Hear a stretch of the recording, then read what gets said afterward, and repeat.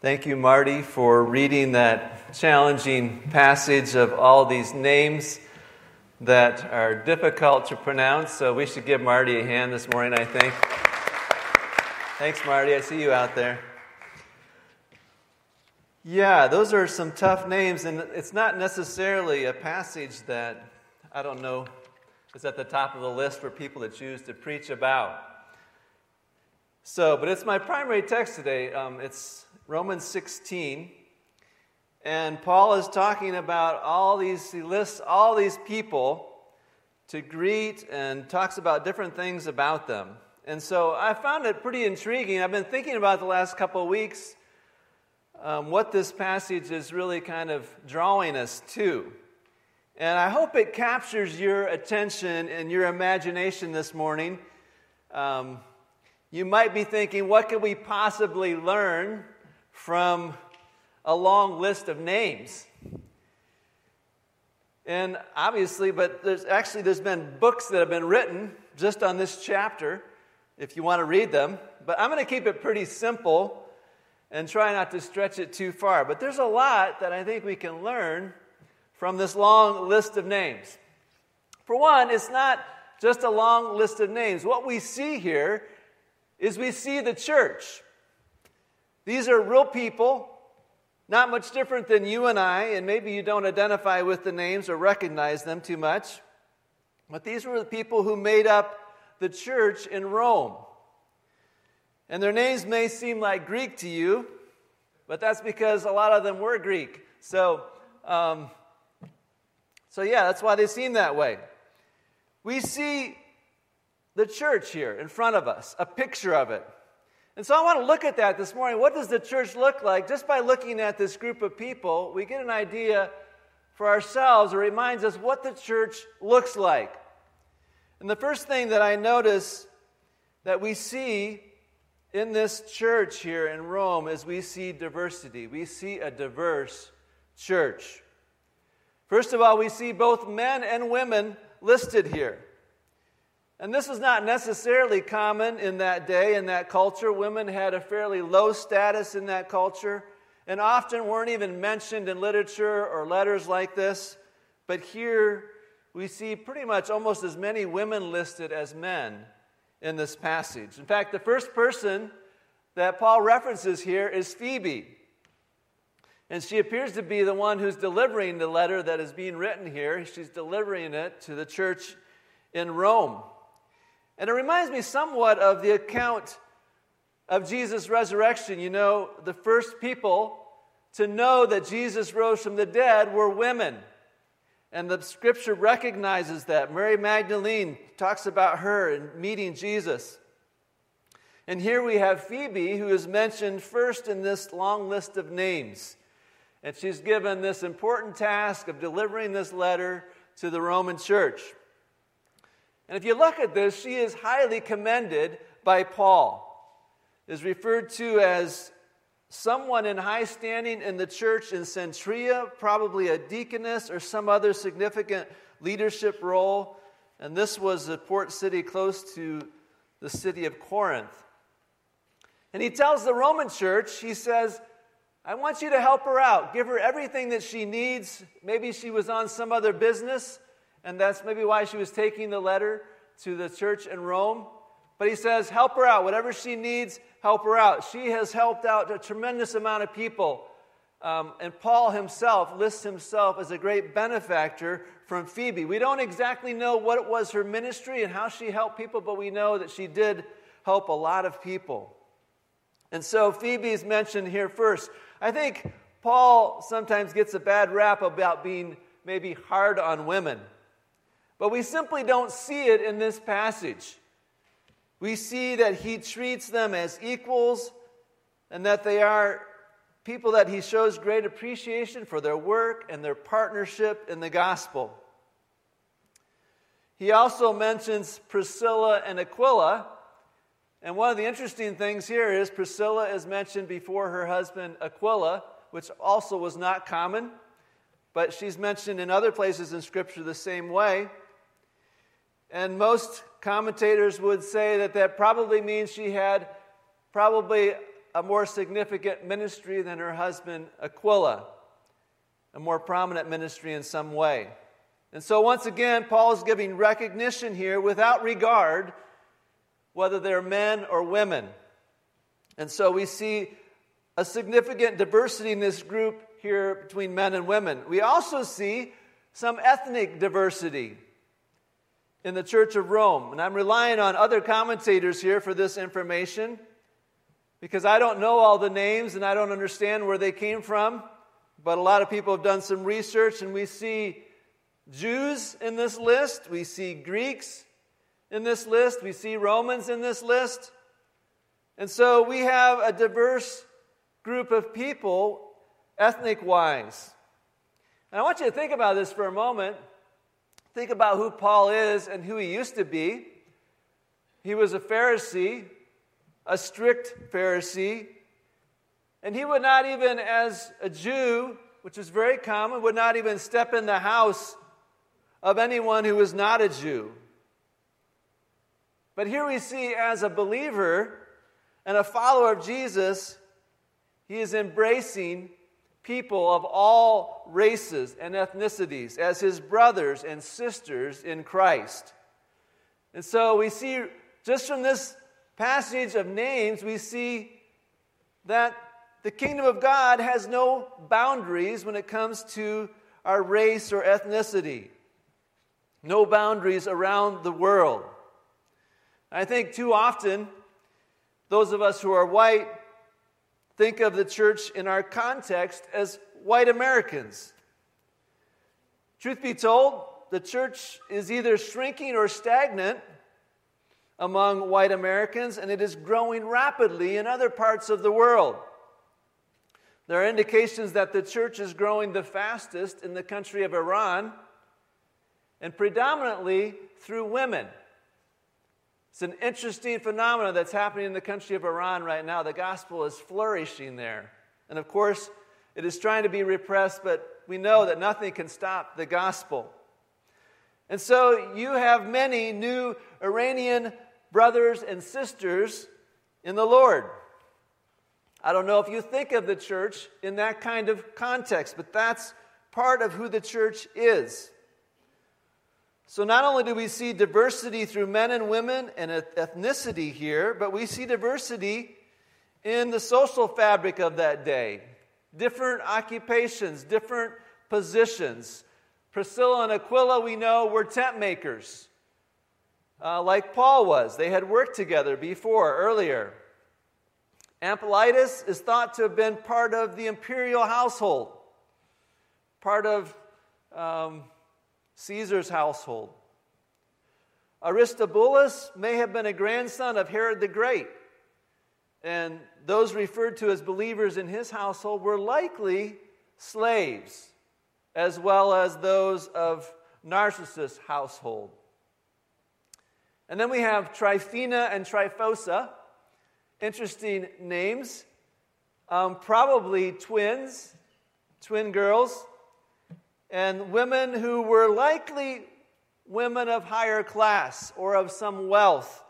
Their names mean delicate or luxurious, and so it gives us some indication of what they might have been born into, possibly. We have Rufus, who was maybe the son of Simon of Cyrene, if you remember him, who carried the cross of Christ. And so in this list of people, we see a very diverse group of believers. And we see the reality of what Paul tells us in Galatians 3, verse 28. If you remember that verse, Galatians 3:28, he says, "There is neither Jew nor Greek. There is neither slave nor free. There is neither male nor female, for you are all one in Christ Jesus." Paul does not minimize the differences here, or our differences, but instead, he speaks to the freedom and the miracle that in Christ, none of these differences bring about any division among us. We are one in Christ, despite where we come from, what our backgrounds are, what language we speak, all of those things, whether we're men or women. We are all one in Christ Jesus. And so this short passage, I think, gives us the opportunity to recognize the beauty of the diversity of the church and the wonder that happens when we meet Christ and we become one. People from whatever walk of life. I don't know if it's been your experience before, but I have experienced bumping into a believer wherever, somewhere, whether they're in travels or shopping or whatever, and experience an immediate bond with that person. In fact, sometimes it seems like I know before I even talk to them, like I think that's a follower of Jesus over there. And sure enough, often it is. This bond that comes, this oneness that comes through knowing Jesus. Now, it's easy, I think, for us to often focus on the many reasons why we are different. Focus on our differences. And the many reasons why maybe we should divide about this thing or that thing, whatever it might be. But in this verse, we're reminded that Jesus overrides all of those. He overrides all of those. In Christ, there is no difference between us. We are all one in Christ. And it's an amazing part of the good news of the gospel of Jesus Christ that is counter to our culture and to our world. I want you to take a moment, those of you who are here, and if you're at home and there are believers around you, just take a moment, look around freely, just look around the congregation behind you, in front of you. And I want you to think of who you see in the church. Who is the church? And do you see the church? We see the church in this chapter. And my prayer is this morning that we would really see the church. Sometimes I wonder if we do. And I think each day is an opportunity for our hearts and our minds and our eyes to be continually expanded on who the church really is and the fact that we are all one in Christ.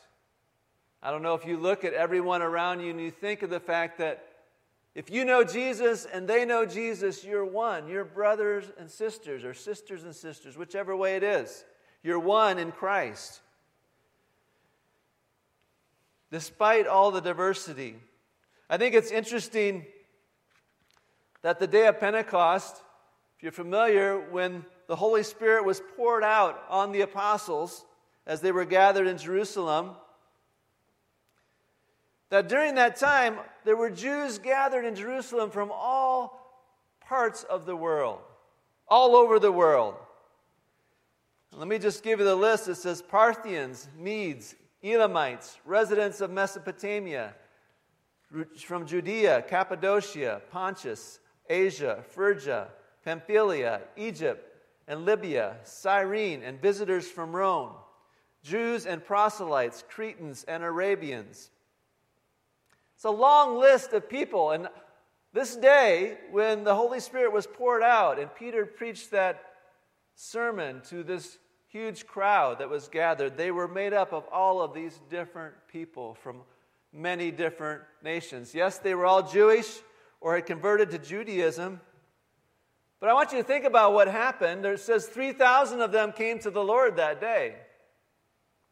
And of course, eventually went back to their home places, wherever they were living at the time. And how the gospel, we see right from the start, is here for all people, to go to all nations. We've talked about many scriptures about that recently. The gospel is for people of all different kinds, all different types. I think for us, when we take this Galatians 3:28, neither Jew nor Greek, neither slave nor free, male nor female, maybe we ought to contextualize that for our own situation here. And maybe we could say something like this: there is neither black or white or brown or blue. There's neither American or Iranian or Palestinian or Israeli or Chinese or Indian or Mexican. You could go on. Neither male nor female. Either Baptist or Mennonite or Lutheran or non-denominational or Methodist or Pentecostal or Catholic. It's neither Republican or Democrat, neither rich or poor, or white collar or blue collar, or educated or uneducated, or privileged or underprivileged. We can make a long list of differences, but in Christ, we are one. It's the amazing power of the gospel. It's the amazing power of Jesus in our lives. And what an amazing testimony that we have to show the world the unity that can occur in Christ and through Christ. And so when I look at this list of people that are all from different places together as a church in Rome, it makes me think of our own situations here. Do we see each other as one in Christ? Do we believe that? Are we holding any barriers between us and other believers? And if we are, today's a good opportunity to get down on our knees and confess our sin and to remove that barrier, because in Christ there are no barriers, no division, no inequality, no reason to be on a high horse or look down on anyone. This is the gospel that we preach and teach and live. And it is the gospel our country and our world so desperately needs to see and to hear.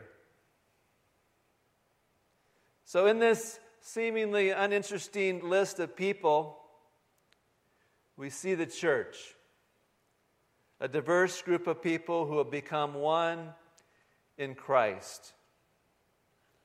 And there is no one who can bring peace and unity like Jesus. There's no one. We see a diverse church and we see love. I see this clearly in how Paul talks about these people. It just oozes out of his expressions. It's clear that he loves these people. He loves the church. You see this not only in this letter, but all the letters that he writes. He loves the church. He begins the letter to the Romans, I thank God for you. I mention you always in my prayers. I long to see you, that we might be mutually encouraged. In fact, the verses before this, he talks a good bit about his desire to come and see them in person, to be there with them. He mentions 29 people in these few verses here, and he lists them by name. And he gives specific things. He points out specific things about them. He gives thanks and gratefulness and the things that he appreciates about them. And he recognizes their love for him as well.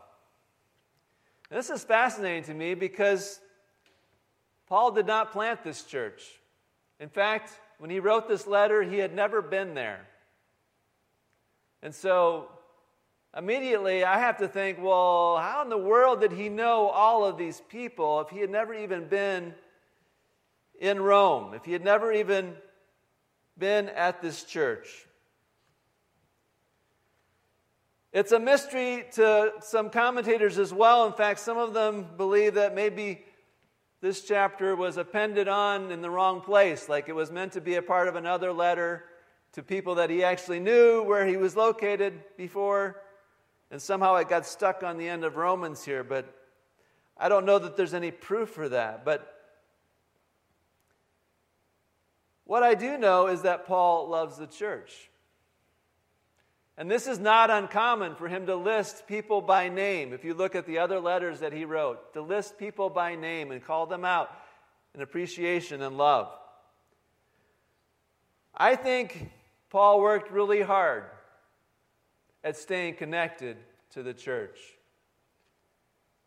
And I have to think, sometimes we talk about the difficulty here to stay connected, or maybe it's felt difficult the last few months with being not here in the building for a while, and then some are meeting here and some are meeting out there. But Paul somehow was strongly connected with this church a long distance away, and he didn't have a cell phone or email or anything like that to communicate with them, letters, people traveling between, carrying messages.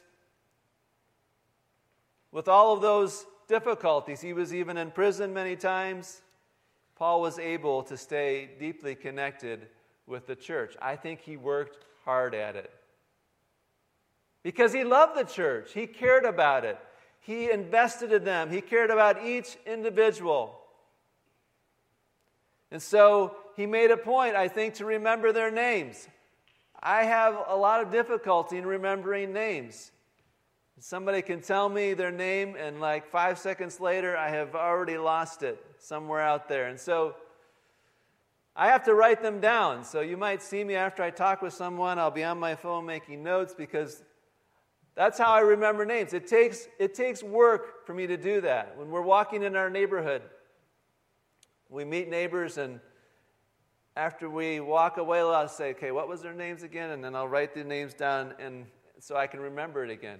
It takes work to do those kinds of things, or to remember details about people's lives. Or I don't know if you've ever told somebody, yeah, I'll pray for you about that, and then walk away and completely forget about it.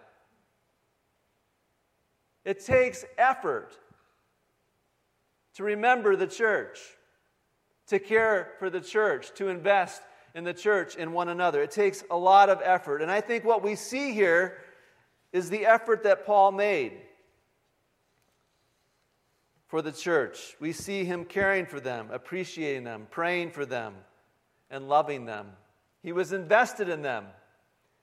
And he knew many of them well, even though he had never been in this location. It's an interesting thing to think about. And we see, too, the people that he mentioned, how they loved the church, too. Phoebe had served him and many others, and he commends her for that. Priscilla and Aquila said that they risked their lives for him.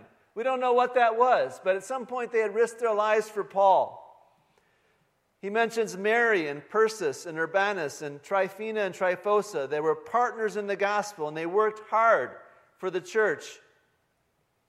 Andronicus and Junia were in prison with Paul. Obviously, they had been in partnership at some point, working together. And Rufus's mother, Paul says she was like a mother to me. And so not only do we see the love that Paul had for the church, but we also see his appreciation for the love that they expressed to him as well.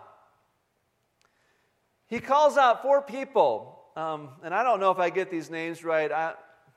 I'm not good with names, so I just kind of muddle through them. Ampanitas, Ampliatus, Stachys, and Persis.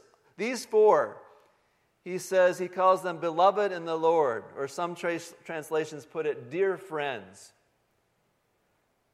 So not only does he know a lot of these, but some of them are dear friends to him. Beloved in the Lord. I don't know about you, but does this feel a little bit over the top? When you talk about the church, is this how you feel about the church? Do you love the church? The whole church? And I'm not talking just about the people that are in this building, but the whole church, people around the world. Do you love the church? I think this may be one of the strongest messages that we see in this list of people that might seem boring to us as we kind of rush through it in our normal reading. But I think we see a strong love, both Paul for the church and the church for Paul. We see that he loves each one regardless of race, whether they're men or women or their social status. He loves each one. And so this is kind of where I want to wrap up this morning is, do you love the church? Do you love the church? And how do they know that exactly? If you do, how does the church know that you love them? Do you show interest in the church, the people in the church who make it up? Do you pray for them? Paul says he prays continually for them. Do you know them well enough that you're a safe place for them to even share with you what is really on their hearts, what they're struggling with, what they really need prayer for, or just a listening ear? Do you know them well enough that they trust you, people in the church, with those deep things in their hearts? Does the church know that you care and that you're praying for them? Paul visited people all over, even traveling thousands of miles by sea or walking or whatever way he could get there to encourage the church. It's an amazing thing if you look at his life, the miles that he covered, not just to spread the gospel, but to go back to churches he had been to and started and to encourage them, to encourage the church. He wrote letters. We know that. We're reading one here. But somehow he's able to maintain a close relationship with this church where he'd never been. Letters back then took months or maybe over a year to arrive at their location. There's nothing that will prevent us from being the church if we are truly committed like Paul was to the church. There's nothing that can stop our connection and our love and our fellowship. Nothing's going to stop that. The only thing that will stop that is we ourselves. That's the only thing that's going to stop that. And today, we have so many different ways of reaching out to people. So many different ways of showing love and caring for one another. We have our cell phones. We can call almost anyone in the world at any time. Text messages, WhatsApp messages, email messages, video calls. Next week, Doris and I are going to be meeting with Tom and Candace in Thailand. You know, it's going to be, I think, 9 in the morning at our place and 9 in the evening at their place. But it's amazing. We can sit down and talk as 4 people together over technology. And yeah, you can even still send a letter. It's possible. The mailman still comes. And you put it out there, and this amazing thing happens. And just a few days or weeks later, it arrives at the other person's house. I have received some really nice cards in the mail, notes of appreciation, not just through the mail, but through text messages. I've been so blessed by the church. You know, I have my own list that I could recount like Paul has here. My own list. And I've been so encouraged by long-term mentors that I met with recently that mentored us for many years and still continue to plug into our lives and encourage us. Such a blessing. Many, many years. I received a text recently from a teenager asking how they could pray for me. I don't get that many from teenagers like that. That was a blessing. That somebody said, a teenager said, how can I pray for you? We got to meet with Dorothy this past week out in the courtyard of where she's in a nursing home. Of course, she's 100 years old.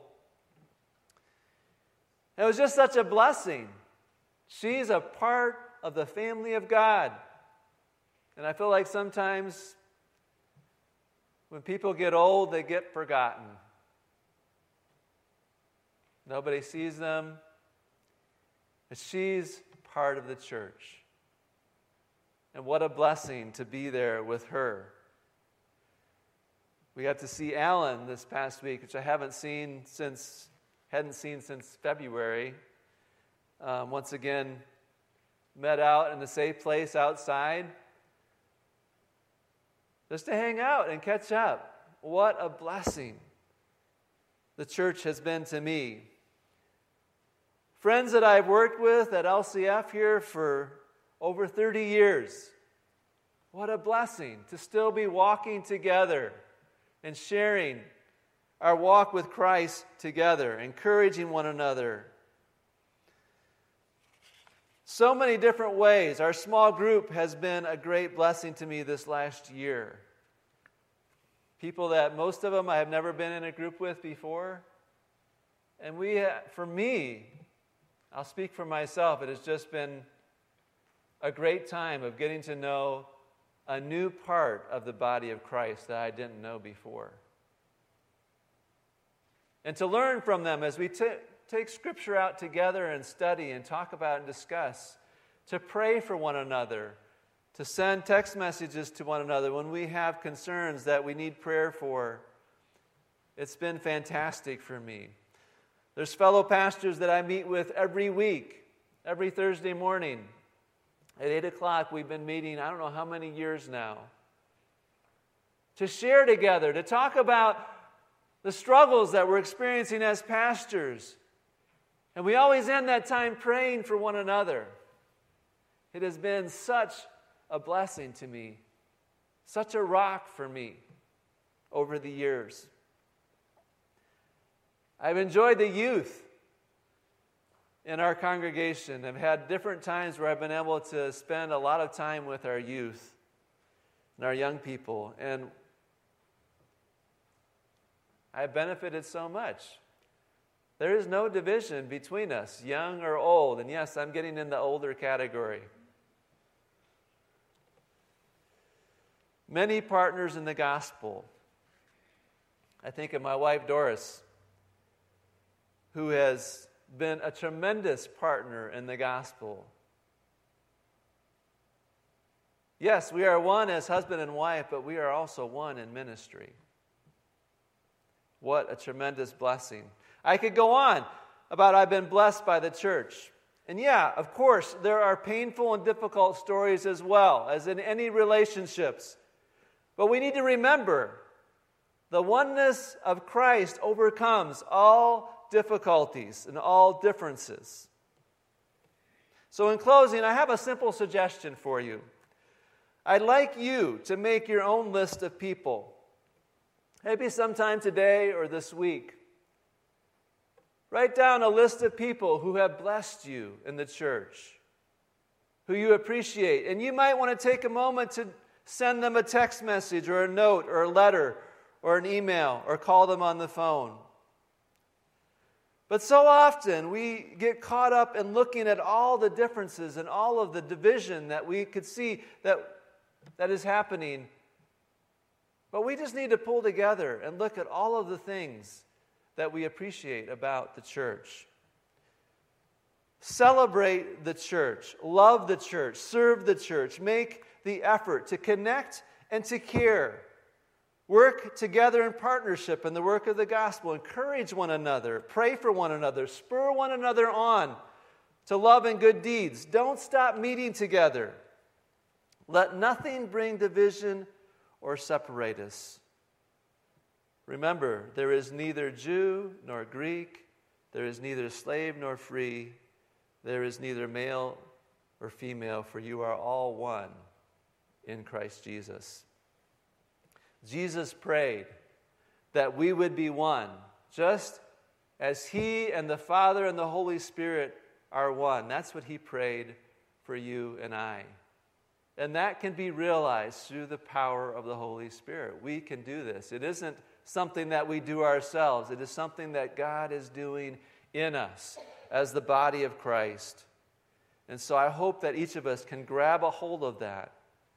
Nothing can separate us from the love of God, and nothing can separate us who love God with all of our heart, soul, mind, and strength. I want to leave you with a passage from Ephesians 3 that I hope will encourage you as we think about all that God wants to do in the church. Now to him who is able to do immeasurably more than all we ask or imagine, according to his power that is at work within us, to him be glory in the church and in Christ Jesus throughout all generations, forever and ever. And all God's people said, Amen.